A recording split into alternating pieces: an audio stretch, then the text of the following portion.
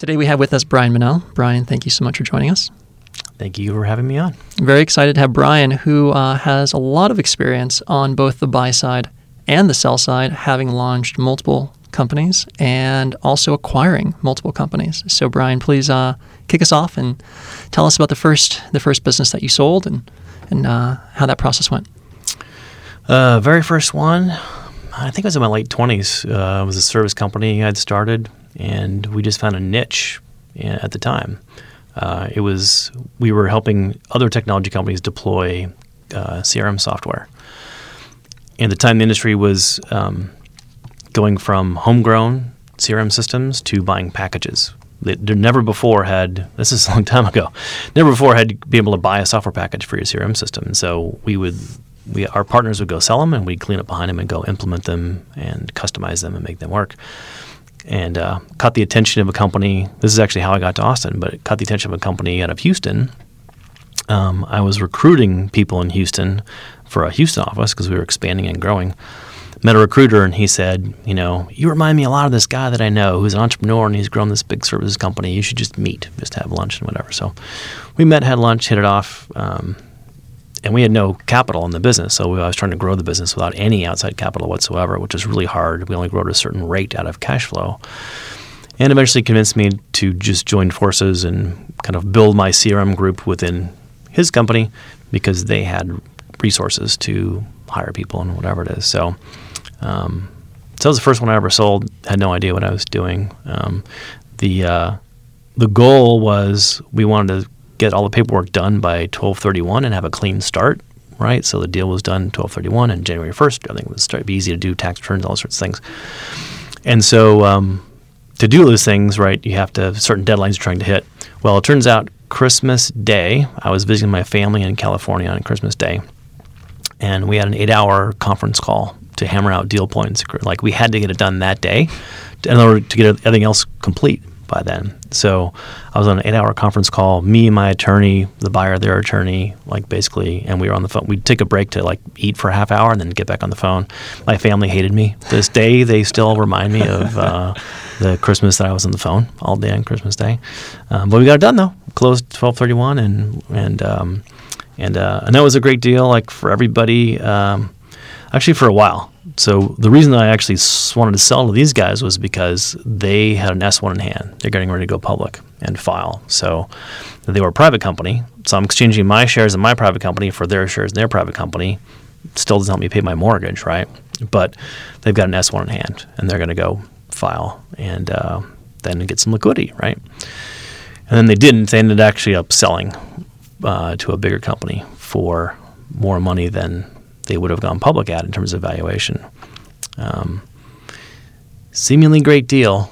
And then that acquiring company that acquired us, before we even got our stock certificates in the mail, turns out they were cooking the books. This is long before Enron. They were pioneers in fraud. And they suffered the biggest one-day stock drop in NASDAQ history in their stock. And we hadn't got our shares yet. So just okay, great. So that all went awry, Oh, Who could foresee that? Nobody could, obviously. There were people that had much bigger dollars at stake than me by far who were just, devastated and whatever. But, crazy things happen. So what would you have done differently in that first deal, knowing what you know now? There's no due diligence I could have done. I could have seen that happen, So just things happen. You just got to pick up, start the next one. I left to start another company. We tried to stick it out, actually, and go actually buy back our company from the parent company, with the financing to do it, but it just it didn't work out that way, and so I just left and started another company. So let's talk about the other company. So that company largely was very similar business to the one that I sold. So we partnered with technology companies and helped implement their software. But what changed was that that old company was old technology. At the time, it was called 3-tier client server technology. And this is 97. This is when the internet was getting big. So it largely was the same type of business, but with internet-based software instead of actual client server installed technology. And just got lucky. A lot of things happened at the same time. Number one, it's the tech boom, right? So things were growing very rapidly. We got lucky in our first software partner was a company here in Austin called Vignette Software that was just growing leaps and bounds. Had more business than we could do, right? We would, if you could spell Java, we'd hire you and put you out in the field and do work. And then that company ended up taking public in 1999.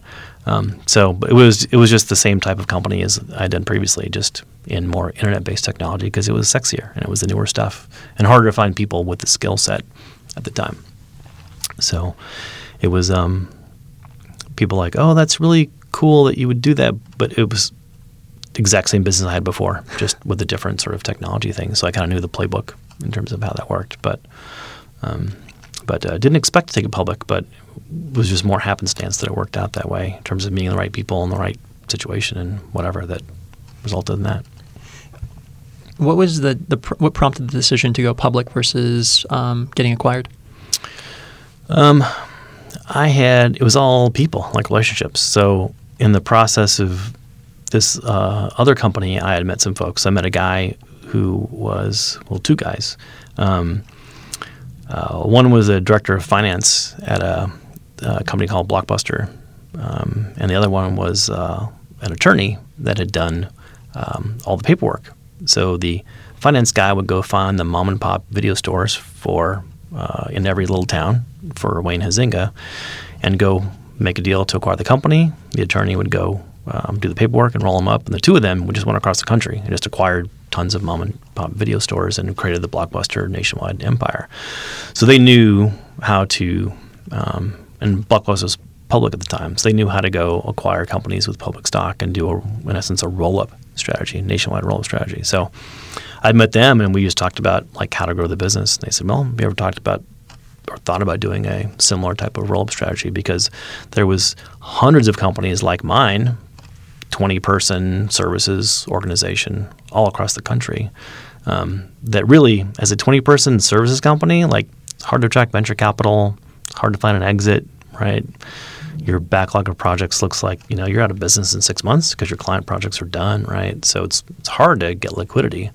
So it's like, great, well, we could go roll up these smaller companies and, get them liquidity because the stock is public, and then use the public stock as the tool to go do things. So I just met these guys. One was on my board. The other one came on board as CEO and had the relationships because he was an attorney out of New York. He had the relationships in New York with an investment banker that could do the IPO. It was a small cap IPO. It wasn't big. And then it was just off the races, right, until 2000 hit. Yeah. How long did the whole process take of going public? It wasn't that long, really, because it was a very small cap IPO. It was like $25 million IPO, which is like one check from somebody. Not really, but it's pretty small. So CEO did a roadshow in New York and a couple of those cities. Not long, 7 days, I think, if I remember right, and just got it done. So it was relatively quick because it wasn't a big amount of money.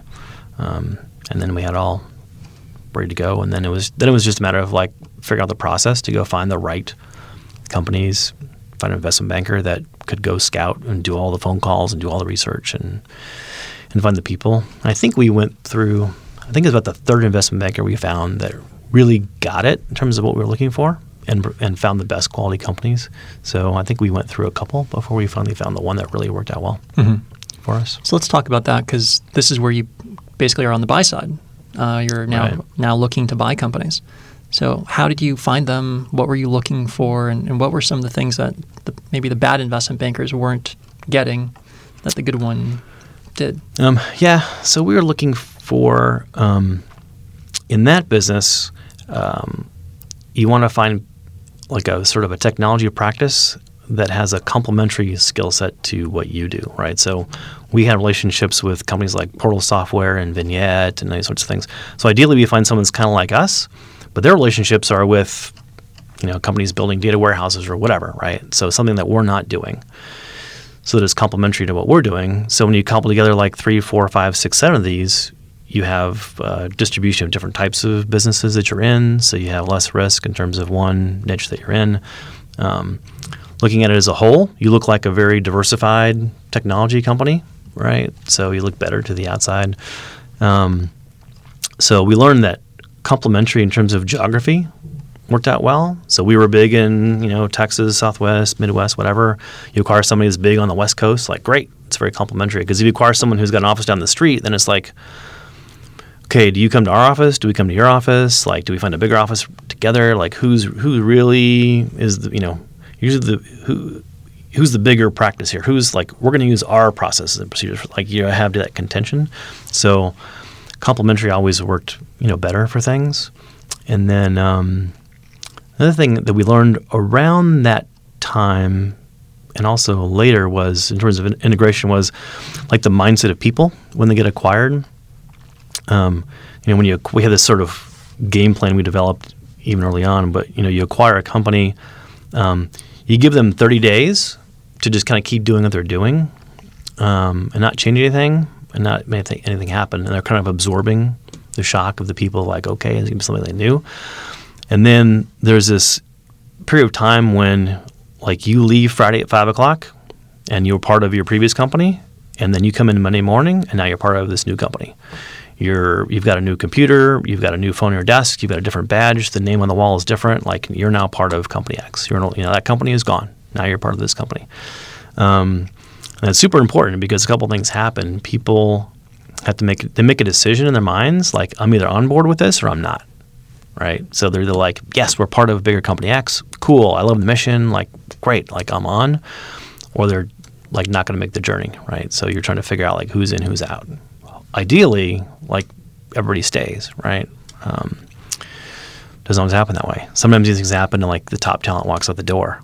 Man, that's, like, really rough, right? Like, that's a deal that does not work out because the better people walk out. So there's ways that you sort of, like, get people bought in, and then you can't just, like, leak it in slowly and do things. Like, you got to, like, pull the Band-Aid off and then figure out who's in, who's out fast, right? So people check out, right?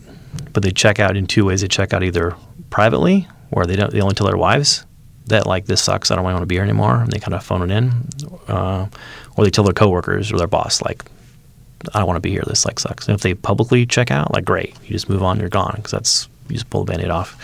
But ideally, the majority stay with it and move on. But kind of a lesson learned in terms of integrating people. Like, you just have to get them on the boat at a certain period of time and just like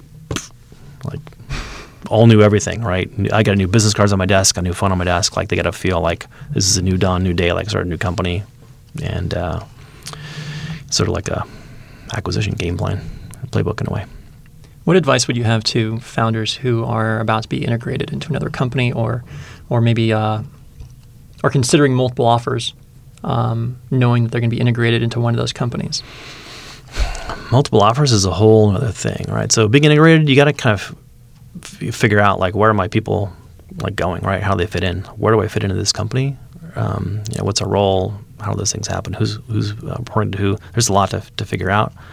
In terms of the other side of that, in terms of like where you're, how you go and how you're going to fit in. Oh, multiple offers, like, scenario is really, like, different too, because typically, if you're not looking to sell, like, someone shows up at your doorstep, right, and they're like, hey, I really like what you're doing. Like, you get a call from the corporate development guy, right? Says, hey, like your stuff. Let's talk, right? And then you're getting bought. Someone's interested in what you're doing, and that's great. Like, 'cause it's a great feeling. Like, wow, people are really interested in what we're doing. There was a company that a friend of mine started and convinced me to come on board as CEO, and it was just like the two of us. It was super small. It was young. We hadn't even fired our first customers yet. And my first week in the job, like, I had a phone call from a corporate dev guy at a huge company that's now public, multi-billion-dollar company and whatever. And you're like, wow, this is, like, cool. Like, they're really interested in what we're doing. And they want to give you a term sheet and, like, okay, want to acquire you and, like, whatever. But then you have a decision to make, like, well, this is what they're offering me, but is this the market value of my company? Like, you don't know because you got one offer, right? So then what do? Well, you get another term sheet, right? Like, all right, who else might be interested? But then that's a lot of work, right? Now, instead of running my company, I have to go call companies I think that might want to acquire me, right? And open up the conversation in some way. while keeping this other one at bay, right, without signing a term sheet or committing to a no shop, right? Now I got to go like, okay, well, who else in the industry might be interested? And that's a lot of work, right? Or you hire an investment banker and just like, hey, go shop me around to sell me. Like someone's interested, so maybe I'm interesting, go, make some phone calls and see what's there. But then your buyer that you had in your pocket like might walk away and be like, oh, I didn't want to go be a part of a process where you're going to sell the highest bidder. I just wanted to, buy you because I thought you were interesting, right? So you might lose them and have them walk away. So it's really tricky when you get that at first. And it probably happens to a lot of entrepreneurs. Like you just get that call like, oh, big company X is like really interested in us. Like, what should I do, right? So, and then it's just in terms of the entrepreneurs, from my perspective, it's kind of a game in a way that you have to play the right way. Like disinterest is your best friend. Like the first call, they go, wow, we're really interested. And you go, oh, we're not selling, right? Oh, you sure? Oh, I'm positive. Why not? It's like, well, we're still two guys and a dog in the office. Like, we didn't start this company to go sell for $10 million to some Silicon Valley company and then go be wage slaves to you guys, right? Like, we built this to be $1 billion company. Go away. And then, they do, and then they come back 30 days later and they go, well, what if it was not 10? What if it was like 15 million? Like, would that be different? So disinterest is your best friend. Like, I always tell, I mentor and work with companies that are sometimes in this position. I tell them like, you want the potential buyer who flew in your window, you want to tell them that you're on this path to being a $1 billion company. If they're going to distract you off that path, like it better be a really interesting offer, right? To like distract us from going here. Because I'm focused on this. Like you're taking up my time talking about this, like that I don't need it or want it, right? So, because then they come at you harder and faster. If you're super interested, it's like dating, right? It's like, who's more interested, like you or the other person. So like disinterest is your best friend. Like you just have to play this weird game of keeping them at bay to get them more interested to increase the price, right? Or find multiple bidders, like other people that might be interested on the down low in a way. So it's hard. And the worst part is it's time consuming, right? If that first one comes in and you're going to go find 3 more or something like that, you're probably committed to actually doing some sort of transaction because it's going to suck up all your time and you're going to stop running the business and you're going to start looking for a deal on a transaction. So you kind of have to decide like if it's yes or if it's no. Like if it really is no, like no, just no, go away. Like great, just tell them no and make them go away because they'll come back. In 3 months or 6 months, like they still want to keep in touch with what you're doing. But so it's very hard. It's like the choice to make, right? When that interest comes in, and it happens all the time. I think, right? There's like one company that we were talking to. Like I did some research on them. Like they acquire 14 to 30 companies a year.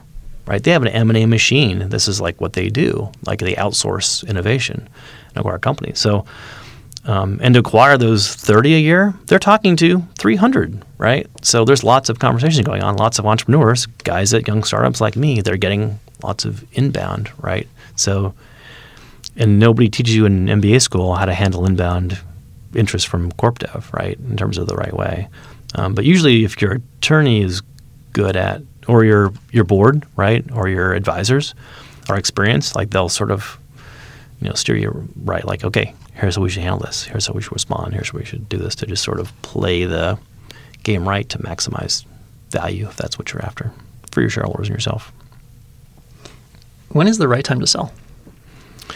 When things are going shitty, right? If things are going well, you don't want to sell, right? So when growth stops, slows down, operational challenges get to be more than you can handle, right? Or you can't raise capital, and you see the cash dwindling at a certain point, you need to do a deal. Nobody sells when things are going well, right? So, I mean, when you see the news locally here in Austin, oh, so-and-so sells for like whatever, we go, oh, congratulations. But like deep down you go like, oh, something was not going well, right? Unless they just like totally backed the gold truck up at your door and dumped it off, like then, yeah, that's like great. But usually like you're selling for a reason, whatever reason. So time to sell, I would say, is when the growth rate slows down because multiples are had for strategic reasons and also for growth multiples, right? So when the growth starts to slow down, time to think about, bailing out.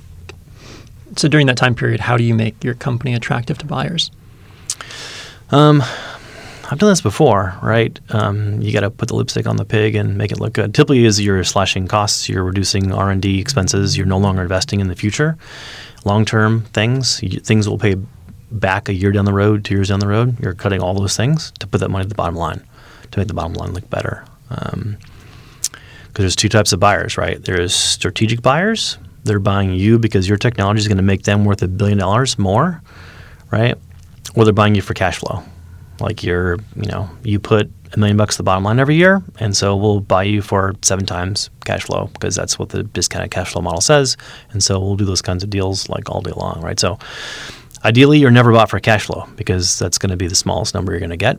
Ideally, you're bought for some strategic technology relationship, something that you have that somebody is going to buy you for $20 million, but they're going to use your technology to go make $1 billion next year off, because they have bigger scale than you do, right? So that's the ideal, because then what are you worth? You're worth a lot more than the cash flow. You're worth like a lot of money to them because they're going to use you to make $1 billion, right? So you're worth $1 billion. You're not worth 20 million. They're not going to pay $1 billion, but you're going to get more off the strategic multiplier than on the cash flow model. When's the right time to bring in an investment banker? What types of deals should you bring in an investment banker for? When you're selling, if you want to sell. So my opinion on investment bankers is that the right investment banker has a tremendous black book, right? You're like, I'm ready to sell. Go shop me and find a deal. And the right iBanker, they know the person at the buyer that you want that makes the decisions and looks at deals and companies. So they're going to go build a book for you that they can distribute. They're going to make 10 phone calls to the guys who buy people just like you. So their big value is their black book and their relationships with those companies. I don't believe, however, that investment bankers are the best people to maximize the value of your company for you. In my experience, the entrepreneur is the better negotiator on the deal than an investment banker. Because investment banker, depending on how you structure the deal, like their minimum, like their take minimum is like $1 million plus a success fee plus a whatever. But getting an extra $2 million for you doesn't really mean a whole lot to them in the grand scheme of things. They just want to get a deal and get the money. They don't care about maximizing the extra little bit for you that might make the difference for you. So, in my experience, investment bankers are their value is the Rolodex, not the negotiation part of the deal. But also keep in mind that the investment banker is not your friend. They're the friend of the company buying you, right? So they're shopping you to big company X, right? They're shopping you to the head M&A guy at Google, who's their best friend they play golf with. Well, they're going to have that relationship with the corp dev guy at Google for the next 30 years, ideally for them, right? So for them, in that transaction, like you're just one more deal coming through the flow. So they're not incented to go mess up that relationship to get you the best deal. They just want to get a deal, right? You see what I'm talking about? Mm-hmm. Plus, sometimes those investment bankers will have other services. Like they will help employees sometimes get liquidity on stock before IPO or whatever, right? So they want all kinds of money from that big client of theirs. It's a huge revenue stream, and you're just one deal in many deals, right? So they're not really your friend, right? They're really the friend of the company selling it to you. So you need to utilize that relationship to your benefit in the best way you can, and just understand, like, follow the money, and you can follow where the incentives are for things. Did you use an investment banker for all the companies that you've sold? I have never hired an investment banker for any companies I've sold, no. Oh, interesting. At Perficient, which was public, we hired an investment banker to go find companies on the buy side. But I've never hired an investment banker to go shop and sell a company. Very interesting. So from the buy side, how did you find your investment banker? What were some of the criteria you're looking for? In the companies I've been involved with, I was not the person that shopped and found the right ones. But the companies I've been involved with, I know it's typically been like a fit and their ability to just find the right ones that are a good fit. So you'll give them the criteria, they go and search, and what they bring you, you look at, and you figure out, like, well, is that really what we're looking for or not, right? So if they're bringing you things that aren't a good fit, they're just wasting your time, right? So So sometimes you'll try one for a while, see what kind of deals they bring you, and see if they just sort of really get what you're after. It's no different than like a headhunter.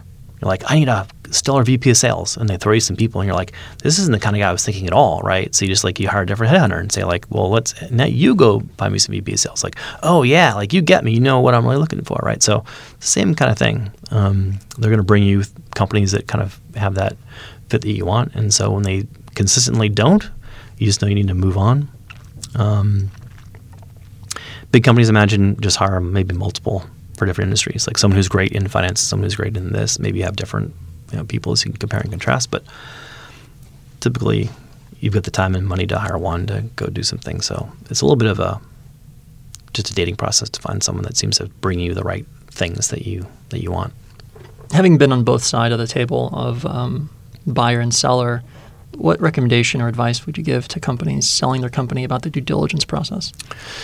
There's a lot of things. Number one, like I sold one company to a company that had never acquired a company before ever in their lives. And then I had almost sold a company to a company that acquires 30 a year, right? So, and from the entrepreneur side, the experience is totally different to work with somebody who like knows what they're doing to someone who has no clue what they're doing, right? And so it's a much better process for me with someone that just like they know the steps, 1, 2, 3. Here's what we do next. And it goes fast. It's less expensive in terms of attorney's fees. It just like boom, boom, boom, and gets done, right? And they know how to integrate you too. Once they acquire you, like it's just a machine. So if you get approached by somebody, like one of the first questions you look at is like, well, how many companies do you acquire per year? Like, are you good at doing this, right? How many do you talk to? How many end up doing a deal, right? And then from a diligence perspective, like I would say like, well, hey, could I talk to 3 CEOs of companies you've acquired in the past 2 years and ask them, how's their experience been? How did the deal go? Negotiations, what are they still doing with the company today? Have they enjoyed, because ideally they want to acquire you, you want to stick around for a while, not just get paid to go away, right? So there's lots of questions, in terms of qualifying these guys you can ask. And if they don't acquire a whole lot of companies, just know it's going to be a kind of a rocky road. Because they just don't know what they don't know. And then same with the attorneys on their side buying you. Like, you got to research them. Like, is this what you guys do all day long every day? Or is it like, oh, my neighbor will do the deal. And because my neighbor is an attorney. An attorney is an attorney, right? But, not all are created equal. So you want to make sure that, like, there are these people that they do this all day long because they just know how it works, right? And then the thing that, I don't know how long it took me to realize this in terms of negotiating these things, but you get a term sheet and it's like, okay, here's how much and whatever, and then like, great, let's go let the attorneys do the paperwork on this. But then the paperwork process is just, the whole process is just shifting risk, right? It's trying to figure out the whole list of possible things that could go wrong, and if it does, whose fault is it and who pays, right? So like every aspect of what you have to look at and understand is just the risk shifting. And then if you've chosen the right attorney, they're just really good at explaining to you more in plain English or in business terms, like what risk we're talking about and who's taking on that risk. What happens if, and trying to explain that. And then the whole thing is just like risk. Like, who's absorbing the risk for this, right? Is that my fault or is that your fault? Like, you take my technology, you go deploy it to 20,000 customers that you have, and then the technology stops working.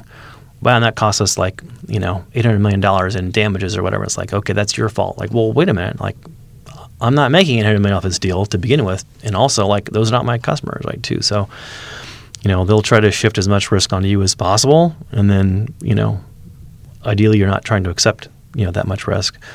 But in the best of all possible worlds, when you get done, you have a 120-page document that you toiled over for 60 days that everybody signs, and then it goes in a drawer, and you never pull it out again. Ideally, right? Because if you have to pull it out of the drawer, something went wrong, like drastically wrong, and you're looking at every word and what it meant and all that sort of stuff, right? So ideally, you put it in the drawer, you never see it again. Because if you do, like, you're having to look at it like, oh dear, like what's going on, right? So it's a weird thing to spend that much money on a document that thick and that size that you hope you never see again. What's the most common surprise or kind of challenge that occurs during an M&A process? You've seen it from both buyer and seller across multiple companies. Like, what's the one point of contention that you've kind of seen that's most consistent, kind of across companies? Is there one? Possibly IP, maybe, right? Because they want to know what you have and how it works, right? And you don't want to show them, because if I show you, then you just go do it, right? A big company that can go afford to hire 50 engineers to go reproduce what you did, they've got the money to do that, right? So, but obviously they don't. Otherwise, they would just do it, right? So they want to know all the secrets, but you don't want to tell them, because then that's your secrets, right? So it's kind of like, we have this black box, if it's really code or technology, we have this black box, and I'm going to show you what goes in and what comes out. But I'm not going to show you how the sausage is made, right? Because that's our intellectual property. And if I show you, then you just go do it. You don't need to buy me anymore, right? So it's hard to get people comfortable with that. And so there's ways to do it, right? There's you can hire a third party that's bound by confidentiality that goes and looks at it, and they report back and say, oh yeah, the sausage really does get made, it's really getting made. It's not magic, or it's not it is really actually happening. And the third party, I can't tell you, but I'm skilled in the art of looking at technology, and I can tell you that yes, the sausage does get made, and you'll be happy when you get the box and you open it up and you see what's inside. So sometimes that's very contentious, because a lot of times companies, it costs them nothing to throw you a term sheet because it's non-binding, and then show me all your secrets. And then they go, oh, those aren't the secrets I thought that they were. We don't really want to buy you because I thought we were getting something different. So good knowing you. See you later. And then they go and talk to their engineers and go say, oh, go rebuild this, right? So that's the risk that you have to mitigate, is you can't show them. So typically the dance of looking at the IP is sometimes the trickiest dance to dance, I think. Would you say that, kind of summing all this up together, that due diligence is important, not just from the seller to the buyer, but also from the buyer evaluating the seller? Yeah, absolutely. It goes both ways, right? Yeah. So for me, if somebody buys my company, I hope to go keep working at that company for 10 more years and still be innovative and still doing the things we're doing. Only for me, I want to see my technology used on a much grander scale, right? This thing I created, I want to go see it deployed at 20,000 customers, right? Because that's cool for me to see, right? And obviously, finish my earn-out time and, get the money out of the, process that I hope for. So, so it's, people don't always think you want to do as much diligence on the buyer as they're doing, for you as well too. So and there's ways to go about doing that in a way that doesn't feel contentious to the buyer. I'm not trying to put you on your heels or whatever, but I just want to know what's life going to be like once we get this deal done, day one, what happens there. And then two, negotiations sometimes is weird. I had one seller when we were looking to sell the company, and we were always dealing with the corporate M&A guy. And we'd ask a question, and we would say hey, this is we have to have this, or it's not a deal, whatever. And he'd be oh, well, I don't know. Let me go get an answer for you. And he'd leave the room or go, I'll get back to you in 2 days, whatever. He'd come back, and we go through something else. Okay, this is I can't agree to this. This is just no way, right? Well, let me find out, right? So it's what's going on? Well, I have to go ask the CFO, was the person that he was asking. It's okay, well, there's lots of these issues we're going through. Obviously, the CFO is the decision maker here, not you. You're just the corporate M&A guy. So why don't you just go get the CFO in the room so we can just sit down and hammer this out and save time, rather than you go away for an hour in person or whatever, or 2 days and get back to me. Let's just all get in the room, So always find the decision maker, right? The person who has the power to say yes or no to the terms that you want, and then things just go much faster, right? So, we literally just flew out and just sat down at a table, let's just hash this out and figure out where there, each deal point, I can give, I can't give, whatever, I got to give, I got to get, we're just hashing it all out, boom, boom, boom, and then it can go much, much faster. But it was really weird because the guy purported to be the decision maker, but then you can tell he's not when you ask him a question, and you had to force him to make a decision. And he's I can't make that call because I don't have the authority. Let me go ask the person who does. Well, just get them in the room then. Make things easier. So learn that lesson. Do you have any last piece of advice for people thinking of selling their business? I don't know. If you really need to sell, it's tricky, right? It's hard. Great businesses are bought, not sold. If you have to sell, things are wrong. You want to get bought. You don't want to sell. You want to get bought, right? So if you have to sell, something's gone awry. I feel bad for you, right? So, but it happens. Like sometimes you just need to. So, you just got to make two decisions. Like, do you want to run your own process and find the buyers and do your own thing and approach them and find them, or hire somebody that could help you? The problem is in small markets and mid markets, like investment bankers don't want to deal with a company that is looking for a $10 million exit because it's just not a big enough paycheck for them. So you have to go do your own thing and find buyers. And if your strength and superpower is starting and running a technology business, then your superpower is not finding buyers and creating a book of what you've built and marketing your company. Like, it's out of your comfort zone to do. So it's super hard to sell your own small company to small dollar amount. And these days I don't even know what the threshold is for investment bankers, like what the minimum is. Like, it's probably maybe like 20 million or so. I don't know. What would you say? About that, yeah. Yeah, like, so no one wants to touch it. So unless you think you command a price of 20 million or more, then you can hire an iBanker, but they got to take their fee, right? But it might be just easier just to hire somebody that's what they do, with the caveats that I talked about before, I would say. So it's a hard spot to be in. Ideally, you want to get bought. You want people knocking on your door who want to buy you. You're in a much better position than I need to sell or I want to sell. Because then usually there's a time frame too that you want to sell by. Like, the cash flow is dwindling. I need to sell by X, or the market is slowly going away. I need to sell by like whatever. So selling is if you have to sell, it's just a very hard spot to be in. It's good advice. Get good advisors, board members, mentors, or whatever that have done it before that can help you with the process. If you can't afford to hire an investment banker or just doesn't make sense, that's when the time you invest early on to find the right advisors and board members will pay off is at that moment for sure. That makes a lot of sense. Brian, thank you so much for joining us today. Yeah, thanks for having me on.